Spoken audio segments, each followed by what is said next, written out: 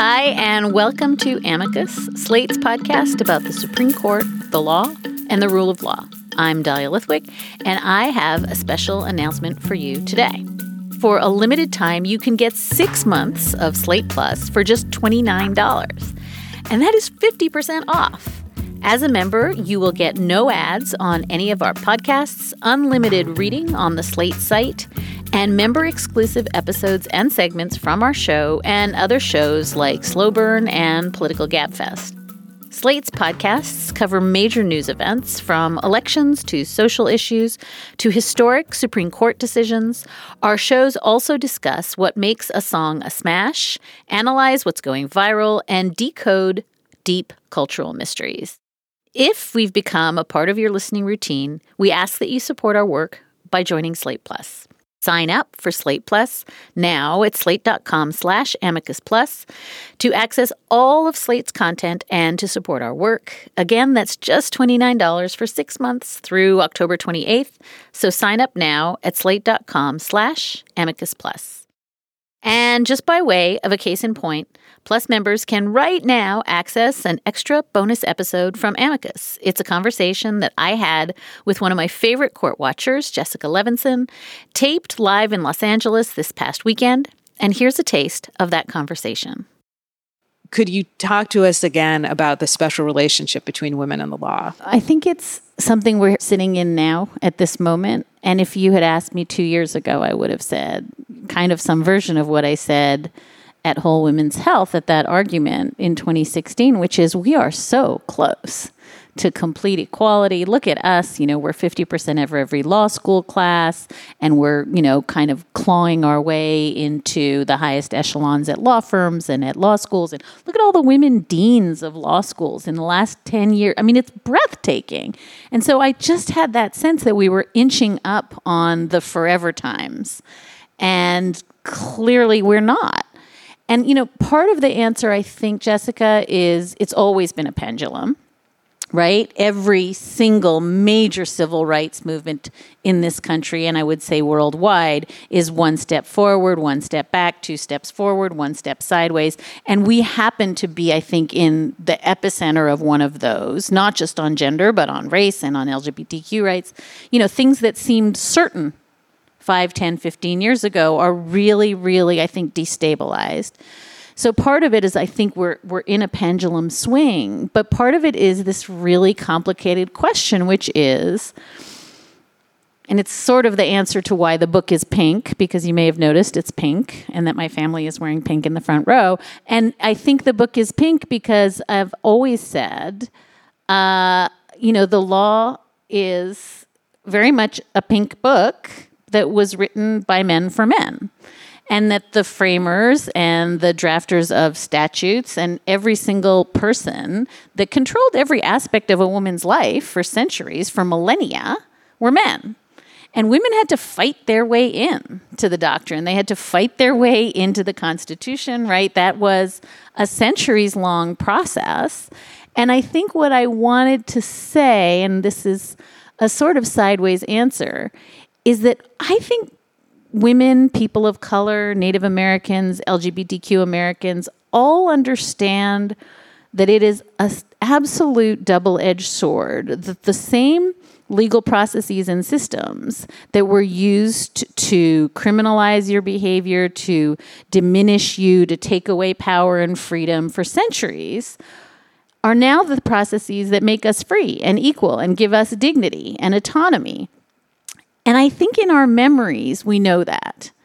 And so this goes a little bit to the sort of, I think, W.E.B. Du Bois, dualism that we move through the world as two creatures, one the beneficiary of American exceptionalism and also the recipient of a long, long legal tradition that says you're nothing.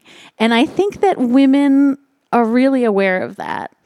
And so maybe the best evidence I have of that is that post-Dobbs, I think it was women, and I know you were one of them and I was one of them, on TV saying, this isn't just about abortion, this is about miscarriages, this is about birth control, this is about pregnancy. This is about how we raise our children. And if they can put us in jail for terminating a pregnancy, then, my D&C that I had after a miscarriage is also on the table.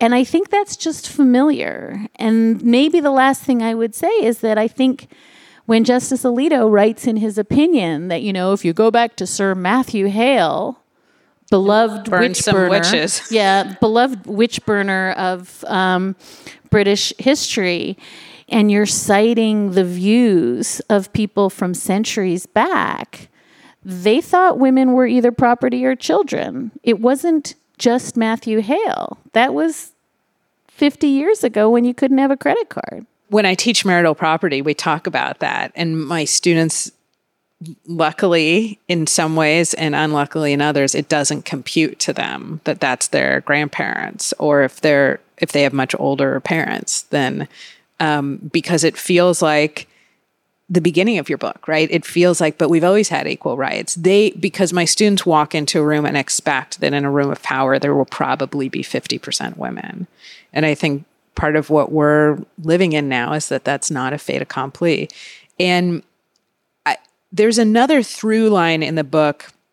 It's a chant. I think I remember the first time I heard "Lock Her Up." And it was completely chilling. And you talk about it in the book. And it's the first time I remember it, it was then candidate Trump talking about then candidate Hillary Clinton in the 2016 election. And it was weaponizing the law. And it becomes a metaphor throughout the book. Can you talk about how this "Lock Her Up" chant is, one, a metaphor in the book, but two, how it really is, I think, a through line through a lot of the stories? I think that the move from Iron My Shirts, originally directed at Hillary Clinton, to "Lock Her Up," we missed how pernicious that move was. We thought they were both kind of funny. Not we. Nobody here thought it was funny, but I think it was both seen as kind of the excessive zeal of a sexist crowd. But of course, Iron My Shirts is just kind of jerky. Lock Her Up is really threatening. And I think that when Lock Her Up was not just directed at Hillary Clinton. I think I note in the book at some point it was directed at Nancy Pelosi. It was directed at AOC after Christine Blasey Ford testified against Judge Kavanaugh. The crowds were chanting "Lock Her Up." And that's really different. That's using the machinery of the law to incarcerate a woman, not ever for anything specific other than, saying unpopular things, I guess. In Hillary Clinton's case, for using that home server, which seems fairly benign in light of, selling nuclear secrets. But I think that "Lock Her Up" went from being the sort of zeitgeist of this is an inconvenient woman who doesn't know her place. How dare she run for president? Let's put her in jail. And it wasn't just the chanting. It was Donald Trump in a debate talking about having his attorney general investigate Hillary Clinton. And so once you're talking about locking women up as a sort of rhetorical campaign matter, and then it's starting to infiltrate every rally about every woman who is just kind of daring to run for office. And then, as you say, when the book ends, within weeks of the book shipping, women were being locked up in Alabama for fetal endangerment, right? They can't get out of prison because the custodial system has determined they're a danger to their babies. Brittany Poolop locked up in Oklahoma for a miscarriage that the state determined was because of drug abuse. So now we're actually looking around at a country where women are going to be locked up. And that same kind of chanting that seemed rhetorical and kind of mean-spirited and sexist is now moved from a threat to an actual state of affairs. And so I think what I wanted to think about when I use it throughout the book is how quickly that happened, right? It was annoying in 2016, but it didn't feel genuine. And now I think it feels, that could happen to me or someone I know.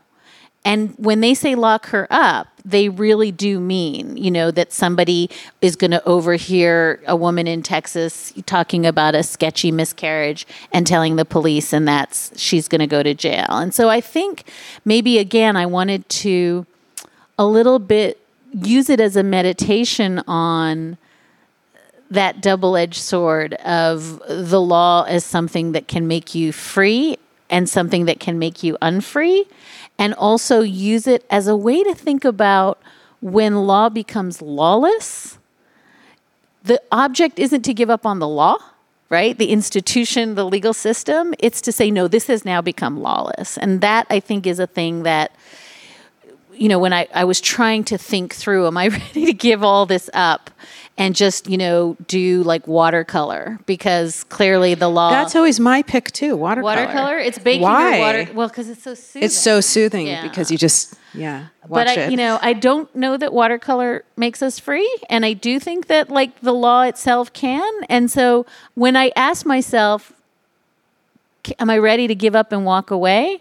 It's really important to say, no, actually, this is lawless. Sign up for Slate Plus now at slate.com/amicus plus to access all Slate's content and to support our work. It's just $29 for 6 months through October 28th. So sign up now at slate.com/amicus plus.